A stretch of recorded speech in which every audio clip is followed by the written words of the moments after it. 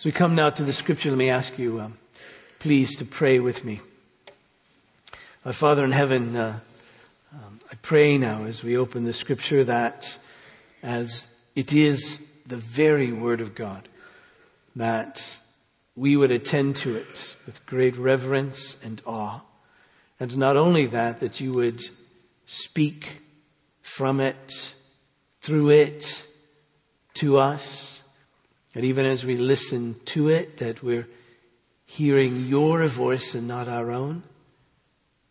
And Father, that even as we think about it and speak of it, that all that we say will be true and helpful and penetrating to us and deep within us, that we may believe. This I pray in Jesus' name. Amen. Turn to the Gospel according to Luke and chapter 24, please. The Gospel according to Luke, chapter 24. I'll begin reading with verse 36 and read through verse 49. You won't be able to take all of that up, but you'll see it all. Luke and chapter 24, please. This is the word of the Lord. As they were talking about these things, now the they there are those who are gathered together after the resurrection of Jesus behind locked doors, and the disciples of Jesus, excluding Thomas, plus two people that were traveling on the road to Emmaus who show up, plus others as well, perhaps the women who had attended the tomb of Jesus and found it empty. As they were talking about these things, by the way, is the sightings of Jesus, that they had seen him. Jesus himself stood among them and said to them, "Peace to you." But they were startled and frightened and thought they had seen a spirit. And he said to them, "Why are you troubled, and why do doubts arise in your hearts? See my hands and my feet, that it is I myself. Touch me and see. For a spirit does not have flesh and bones as you see that I have." And when he had said this, he showed them his hands and his feet. And while they still disbelieved for joy and were marveling, he said to them, "Have you anything here to eat?" And they gave him a piece of broiled fish, and he took it and ate before them. And then he said to them, "These are my words that I spoke to you while I was still with you, that everything written about me in the law of Moses and the prophets and the Psalms must be fulfilled." Then he opened their minds to understand the scriptures. And he said to them, "Thus it is written, that the Christ should suffer and on the third day rise from the dead, and that repentance and forgiveness of sins should be proclaimed in his name to all nations, beginning from Jerusalem. You are witnesses of these things. Behold, I am sending the promise of my Father upon you, but stay in the city until you're clothed with power from on high." Now, over our years together, there have been many Easter Sundays.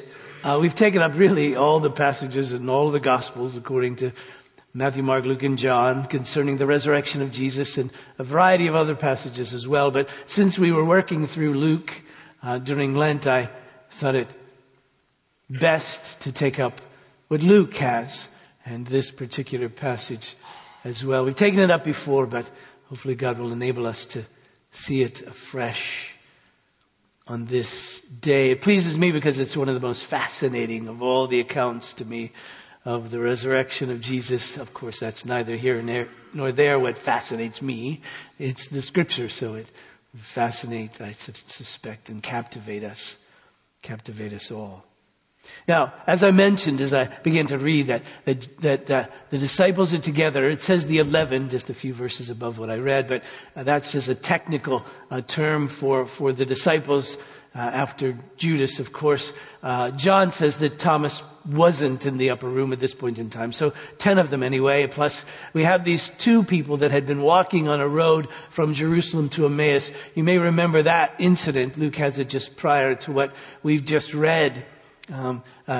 Cleopas, the name of one, we don't have the name of the other, just his companion. And the two of them were walking from Jerusalem to Emmaus. It's a 7-mile walk, which probably seems a bit much for us. We'd take the car. But for them, it was probably just sort of something they did. And so, it was a 7-mile walk, and they were walking and discussing the things about Jesus, and Jesus showed up. They didn't know it was Jesus, but he came upon them. And whether their eyes were veiled to see him, kept from seeing him, or whether it's just they didn't expect him, there he was walking along with them, and Jesus inquired as to what they were talking about, and they said, "Have you been under a rock? I mean, don't you know the things that have been taking place in Jerusalem?" And he said, "Well, tell me about it." And they told him about the Christ and their hope that was in him, but he had been killed. But then they went on to say that some women had gone to the tomb and it was empty, but who knew? And so they were leaving Jerusalem and going presumably back home, and quite sad about that. And then Jesus, still didn't know it was Jesus, caught them up and said, "Oh, you foolish of heart. Don't you know what the scripture says about the Christ?" And so Jesus then went on and he talked to them about the Christ. And when they got to Emmaus, in their village, it was late. And so they said to this traveling companion, "Why don't you stay with us?" And he said, "All right." And so they went and they began to get some bread to eat, and he broke it and they saw him. I mean, their eyes were opened at that point in time, and they saw it was Jesus with them, and then he vanished. And they said to each other, "Didn't our hearts burn when he talked to us about the Christ?" Duh. Right? He was talking about himself. And their hearts burned within them. And so even though it was late, and even though it would be a dangerous journey now in the dark, they left their village and went back to Jerusalem. They couldn't contain themselves, so they took the walk all the way back, and they sort of knew where the disciples of Jesus would be hiding out, and so they went there, and when they got there, ready to announce what they had seen, and it was announced to them that Peter had seen the Lord. And then they went on to tell of their encounter with the risen Lord Jesus. So then, Jesus again appeared. And he said to them, "Peace to you." Now, in those days, that was a common greeting, hello-ish. But when Jesus said it, of course, at that moment in time, it had to mean more than just hi. Right? Because peace had been associated with the Christ, with the Messiah. You remember as the prophet Isaiah speaks of this one who is to come, this son who would be given, he would be what? The Prince of Peace. Peace would be his rule. Peace would be his domain. Peace would be his to confer and to give. He's the Prince of Peace. In fact, just a couple of days before this, when Jesus was with his disciples, he spoke to them about peace. No surprise, he's the Prince of Peace. No surprise when the angels announced his birth. What did they say? Peace on earth. And we confuse that often and think that means some sort of political peace, and it will ultimately. But peace with God, bringing peace among men. So when Jesus was with his disciples on that night that he was betrayed, that night that we celebrate as Maundy, Thursday, he says to them that his peace, he says, I will give to you, verse 27 of John 14, "Peace I leave with you. My peace I give to you. Not as the world gives, do I give you. Let not your hearts be troubled, neither let them be afraid." You don't need to be afraid. I give you peace. I don't give peace like the world gives, which is superficial, which is unlasting, which is just external, but I'm going to give you peace within. I'm going to give you peace within because I'm going to give you peace with God. No one else can give you peace with God, but I'm going to give you peace with God. And then he ends his evening with them really. He ends his evening with them really. John 16, last verse of John chapter 16.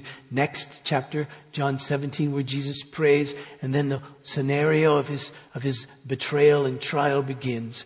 He says this, "I've said these things to you." Now, what did he say to them? He talked to them about his going away, but he talked about his coming back to them and being with them. He talked about the fact that he would give to them his Spirit who would be with them, the very Spirit of truth who would glorify Jesus to them, you see, make Jesus known to them. So I've told you these things that in me you may have peace. In the world you will have tribulation, but take heart, I've overcome the world. Now what a great thing to leave them with, especially he's out to go to be crucified, and especially he's going to leave them ultimately and send his Spirit to be in a world that will be at times quite hostile. Even in our day we know that. We hear about that just these days. But he says, don't worry. I've overcome the world. I know it doesn't always look like that, but don't worry. I've overcome the world. You can have peace. So don't be afraid. Have peace. I leave my peace with you. You're going to have trouble. You're going to have tribulation. There's going to be difficulties. But I give you my peace. And so you see, when Jesus came and said peace to you, it was more than just an announcement. It was more than just saying peace. You know, I remember the late 60s and the 70s. We had a sign for peace, you know. We'd give it to each other. I would show it to you, but it's embarrassing, even as I think about it, you know. We'd say peace, you know. What a silly thing. I can't give you peace, you know. That's why the priests would say, may the Lord bless you and keep you. May he make his face to shine upon you. May he be gracious unto you. May the Lord lift up his countenance upon you and give you peace. That's peace, real peace. When the Lord's face is upon you, right? When the Lord's favorable face is upon you. When the Lord's gracious face is upon you. Then you can have peace. When you know that God is looking out and God is looking at and God is gracious to you and he's favorable towards you, then there can be peace. I can say peace to you, but that doesn't really help you. Only when God says peace to you. And so here's Jesus saying it to them in a real sense, I think, conferring it upon them. But even in that moment, the scripture tells us that they're startled and frightened. And I wonder about that. I mean, hadn't they just been talking about the risen Jesus? I mean, hadn't they, wasn't that the topic of conversation? Didn't they say Simon has seen him, and didn't the women report, and didn't Cleopas, who had been on the road to Emmaus with his friend, didn't they have something to share as well? How many of them had seen Jesus? Some of the women that were there talking about it, and then he shows up and they're startled and frightened, and you think, wait a minute, shouldn't you be expecting this? Well, I suppose, but we have to remember that they had no category in their brain for someone resurrected from the dead. And you say, well, they saw Lazarus resurrected, but that was different. I mean, Lazarus was risen in some sense, but in the same old body. A body that would die. A body that appeared like everyone else's body. And poor Lazarus, you know, was going to die again. Right? Don't you know that the women of the church said, in his real second death, I'm not making a casserole this time. You know, I made one last time. And look what happened. Right? So he's going to die. This is Jesus in a resurrected body, in an incorruptible body, and in the body like ours will be, in that sense that in glory. This was a sight of eternity. This was way more like what happened on the Mount of Transfiguration with Peter, James, and John. You remember that scene? It was like that. It was that kind of glorified body. It was qualitatively different. It was Jesus, but this body, it was the resurrected body.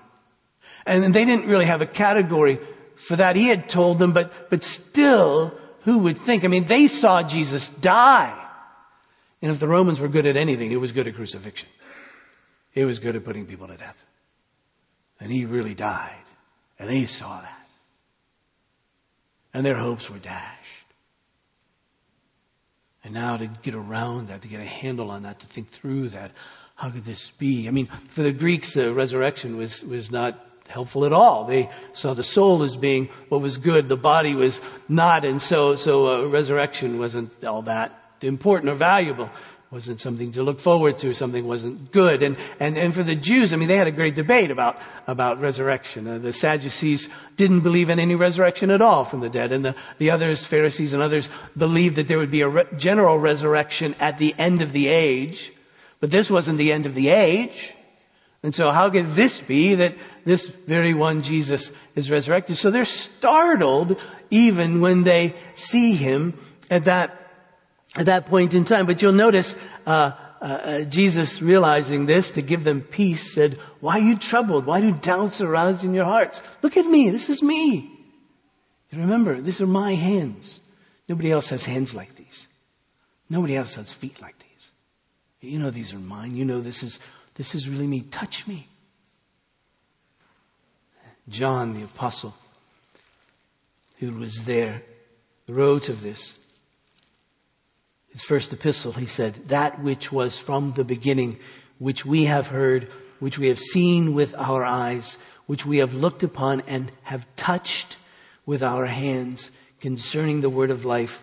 The life was made manifest, and we have seen it and testified to it and proclaimed to you the eternal life, which was with the Father and was made manifest to us. That which we have seen and heard, we proclaim also to you." It would be trite to say, John never forgot that moment. How could you forget that moment? Of all the times that you had spent, John did, with Jesus and all the various things. I mean, he was one of the favorites, right? He went into all the intimate places with Jesus. All the times when some others were left out, John was there. And yet he said, we touched him. This was different. Now, why was it so important for Jesus to make sure they knew it was him, to make sure that they knew he had been raised from the dead? Why was all that so important? Well, and we've said this so many times, I hope you're with me. I hope you're saying this along with me in a sense. The reason, first of all, is that Christianity is not first and foremost an idea. It's not first and foremost a theological construct. It is not first and foremost a philosophy of life. It is all those in various ways and shapes and forms. But first and foremost, it's not that. Christianity, first and foremost, is something that happened. It's something that happened. It's something that Jesus did. It's gospel. That means good news. It's news. It's news to be announced and proclaimed. It's news of something that happened. It's an event. It's something that took place. It's something that Jesus did, and only Jesus could do it. In fact, when we profess our faith, in essence what we're professing is, I need what Jesus did. In fact, we could say it like this.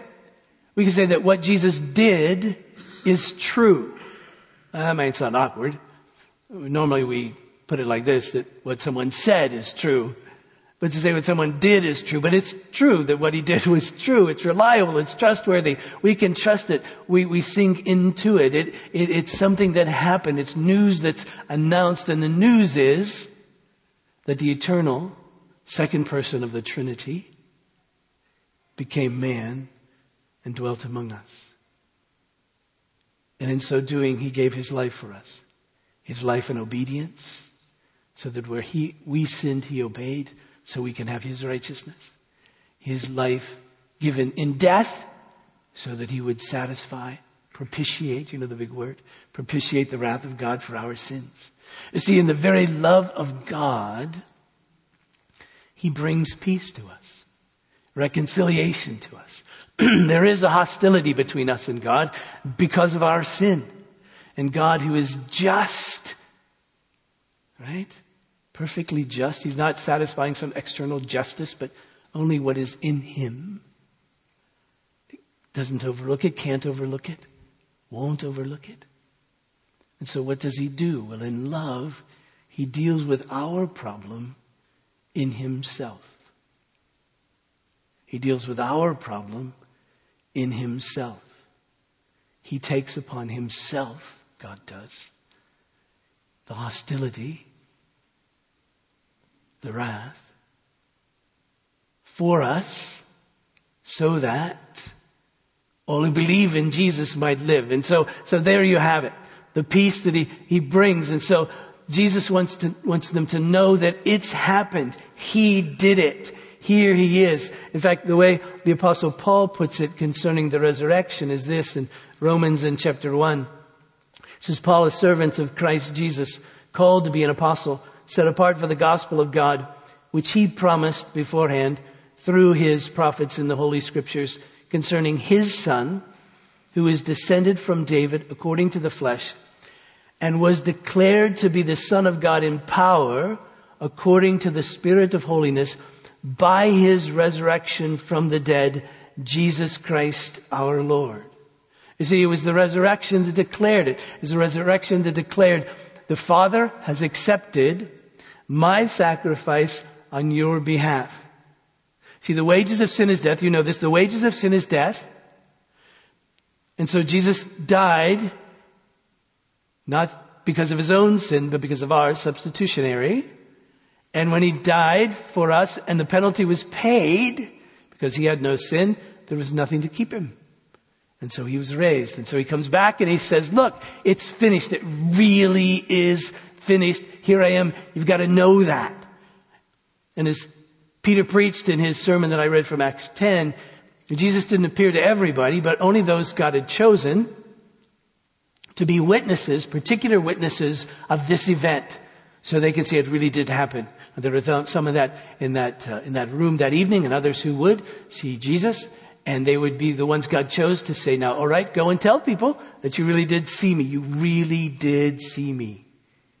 I really did rise from the dead, because that announces that, it proclaims it. Thus, Paul could write later in the book of Romans in chapter 4. He writes this about Jesus, who was delivered up for our trespasses and raised for our justification. In other words, we're justified, declared righteous before God because Jesus was raised from the dead. Now, in dying, he took the wrath of God for us. In being raised, it was the announcement, you're justified. There really is justification in all of this. And so it's necessary, you see. George Ladd, a Baptist theologian, puts it like this. He says, in short, the earliest Christianity did not consist of a new doctrine about God, nor of a new hope of immortality, nor even of new theological insights about the nature of salvation. It consisted of the recital of a great event or a mighty act of God, the raising of Christ from the dead. Any new theological emphasis are inevitable meanings of this redemptive act of God in raising the crucified Jesus from the dead. It's so crucial, of course, you know this, as you read through the New Testament. You should do this sometime. Just sit down over a period of a week or so and read it and circle all the references or allusions to the resurrection of Jesus. You'll find more than 100 that either speak directly to the event or use the resurrection of Jesus as the theme of the passage, or speak very directly of Jesus as Jesus whom God has raised from the dead, or perhaps use the resurrection of the dead as a rationale for what is being said. It's throughout. I mean, you read the Gospels, of course, the climax of every Gospel is the resurrection of Jesus.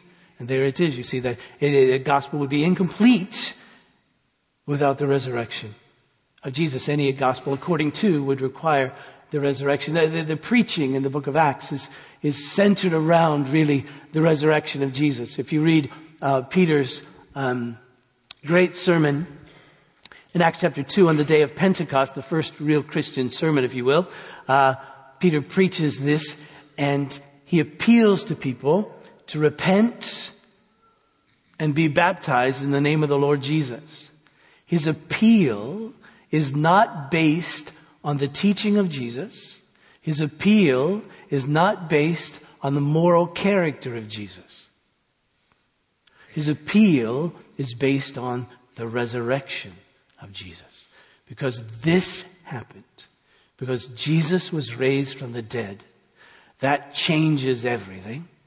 So turn away and turn towards, repent, and believe. The sermons in Acts all about. And Paul summarizes this gospel in 1 Corinthians chapter 15. Verse 3, for I delivered to you as of first importance what I also received, that Christ died for our sins in accordance with the Scriptures, that he was buried, that he was raised on the third day in accordance with the Scriptures, and that he appeared to Cephas, that is to Peter, then to the 12. Then he appeared to more than 500 brothers at one time, most of whom are still alive, though some have fallen asleep. Then to James, to all the apostles. Last of all, Paul says, he appeared to me. And so you see it. You see all of that. Now, what this means is that there really is forgiveness of sins. What this means is there really is adoption into the family of God. What this means is that God really then is the Father, the Heavenly Father of all those who believe in Jesus. What this really means is that we're reconciled to God. What this really means is that Jesus now is interceding for us, keeping us, guarding us, praying for us, that as long as he lives, our salvation, our reconciliation with God is guaranteed. And the good news is he always lives. He'll never die. Not like the priests, previous generations before Jesus, they all died. But this priest will always live. So what the prophet Jeremiah said was true. That our hearts would be changed. That he would write his law upon our minds. Put it in our hearts.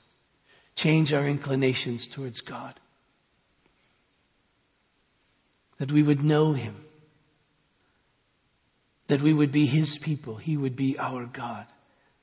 That he would remember our sins no more. What the prophet Isaiah said was really true. He would sprinkle us clean. He would take out our heart of stone and put in a heart of flesh. And he would put his Spirit within us and cause us to walk in his ways. What it really means is there really is eternal life. Life with God for all who believe in Jesus. As he said, even though you die, yet shall you live. And Jesus is the living guarantee of all of that.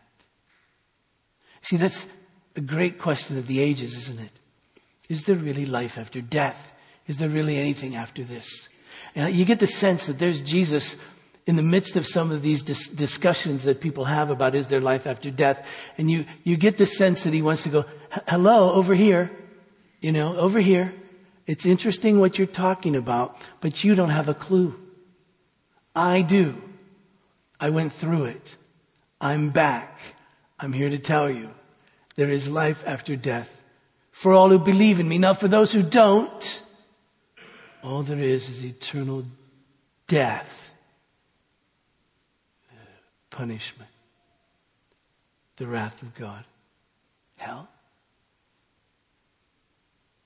So I really do know what I'm talking about. Listen to me. I'm really here. And what this means too, because he's risen from the dead, it's fascinating, isn't it, that Jesus retained the marks. He retained the marks on his hands, on his feet, and his side. In fact, the book of Revelation, in Revelation chapter 5, John sees Jesus and he describes him like this. He says, I see the Lamb as if he had been slain. He still sees the marks even then. For all eternity, Jesus has the marks. Why? Well, on the one hand, those marks plead for us. Charles Wesley, we sing this from time to time, wrote a great hymn called Arise, My Soul, Arise. And poetically he puts it like this. He says, 5 bleeding wounds he bears, received on Calvary. They pour effectual prayers. They strongly plead for me. Forgive him. Oh, forgive, they cry. Forgive him. Oh, forgive, they cry. Nor let that ransomed sinner die. And so there's a sense in which These marks plead for us always as he intercedes for us. Forgive him, forgive him. Look, look, look. He's in my hands. He's in my side. He's in my feet. Forgive him. My blood for him. Forgive him. But also, you see, those scars that when they were given were hideous and horrible are now glorious. And he tells us the scars that you get during the course of your life, whether they're physical or whether they're emotional or whether they're spiritual or whatever kind of scars that we get. He says, like my scars, some days yours will be glorious too. All things will work together for good for those who love me and are the called according to my purpose. Those scars will conform you to the image of my Son who bears them. Right? So all that's true. Now, fascinatingly, when the disciples touched Jesus, verse 40, and when he had said this, he showed them his hands and his feet. And while they still disbelieved for joy and were marveling, he said to them, have you anything to eat? So they gave him some fish. Jesus could still tell there's more work to be done here. And this fascinating expression, I've shared this with you before, because I ever since I came across this, I don't know when, decades ago, it's been fascinating to me. That they disbelieved for joy. What a funny expression, right? However, if you're a Wisconsin fan,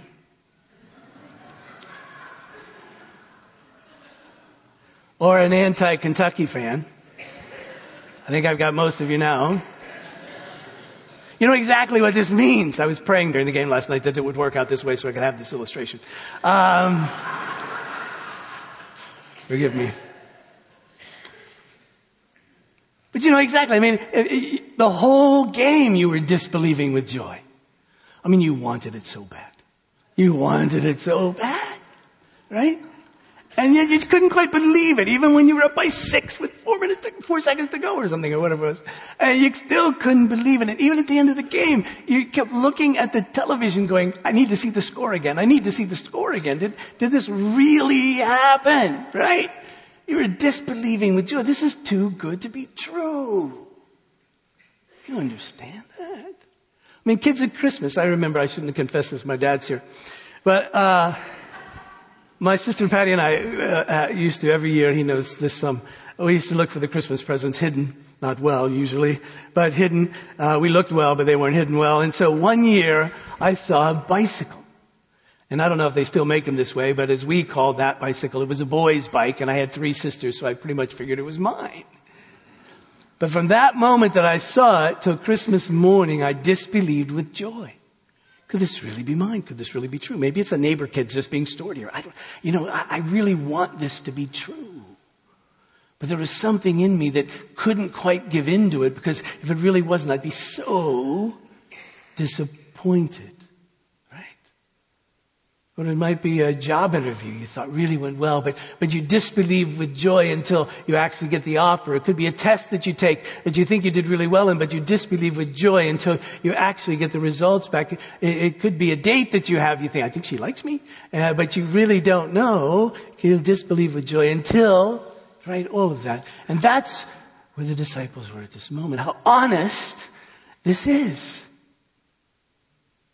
They disbelieved with joy. And so Jesus said, all right, let's eat.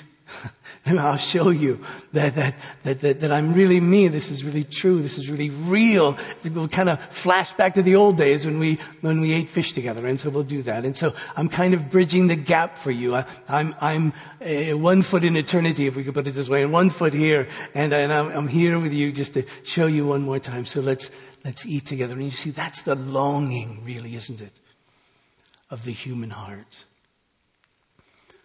I think no matter how hardened an atheist a person may be, deep down, they want this to be true.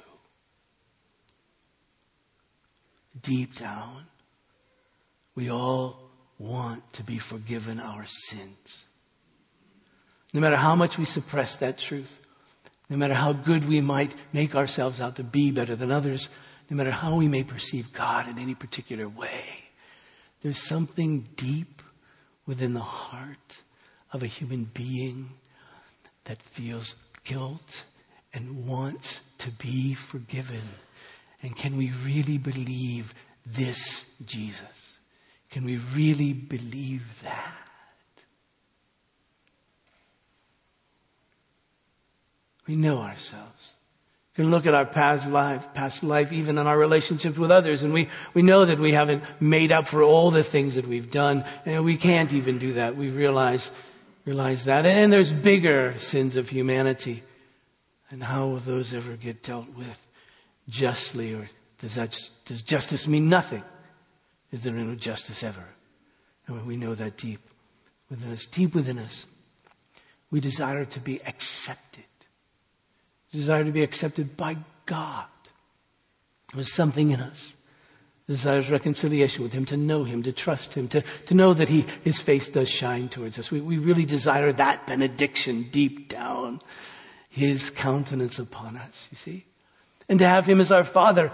But can I believe that there is a Father who's good? Some who've had fathers that are horrible never think that there could be a Father. I just so desire a Father to love me, to protect me, to provide for me, to guide me, to teach me, to discipline me, to help me, to look out for me, all of that, to be adopted into a real family of people who love and accept one another and forgive. Could that even be a possibility? And deep down we want it to be so true. We want it to be true to know that there's somebody in heaven who's looking out for us and interceding for us. We want it to be true that there is eternal life, and we will spend it in a new heavens and a new earth in the very presence of God where all is set right. We so want that to be true.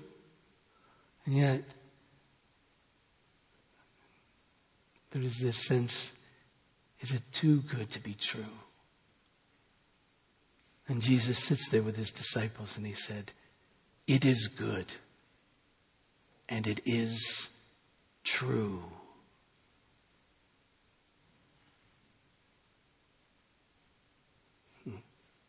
Let's pray.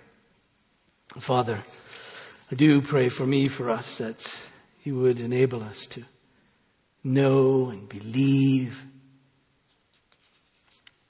In fact, You would enable us to believe with joy that Jesus is raised from the dead, and thus all that He promised to do, He did. All that You promised to do through Him is true and real. And God, that You have done. So we pray, God, that You would be with us all on this day, and from this day hence, that we would believe and follow. We pray for those in our congregation, God, who are going through a variety of difficulties and resonate deeply with Jesus, who said, you'll have tribulation in the world. They resonate with that. They know that to be true. And many, even in our world, face it. Our brothers and sisters throughout the world, even on this day, who grieve because family members are dead because of persecution. Those who face surgery, those who face cancer, those who face various kinds of rehabilitation, those who face loss, disappointment,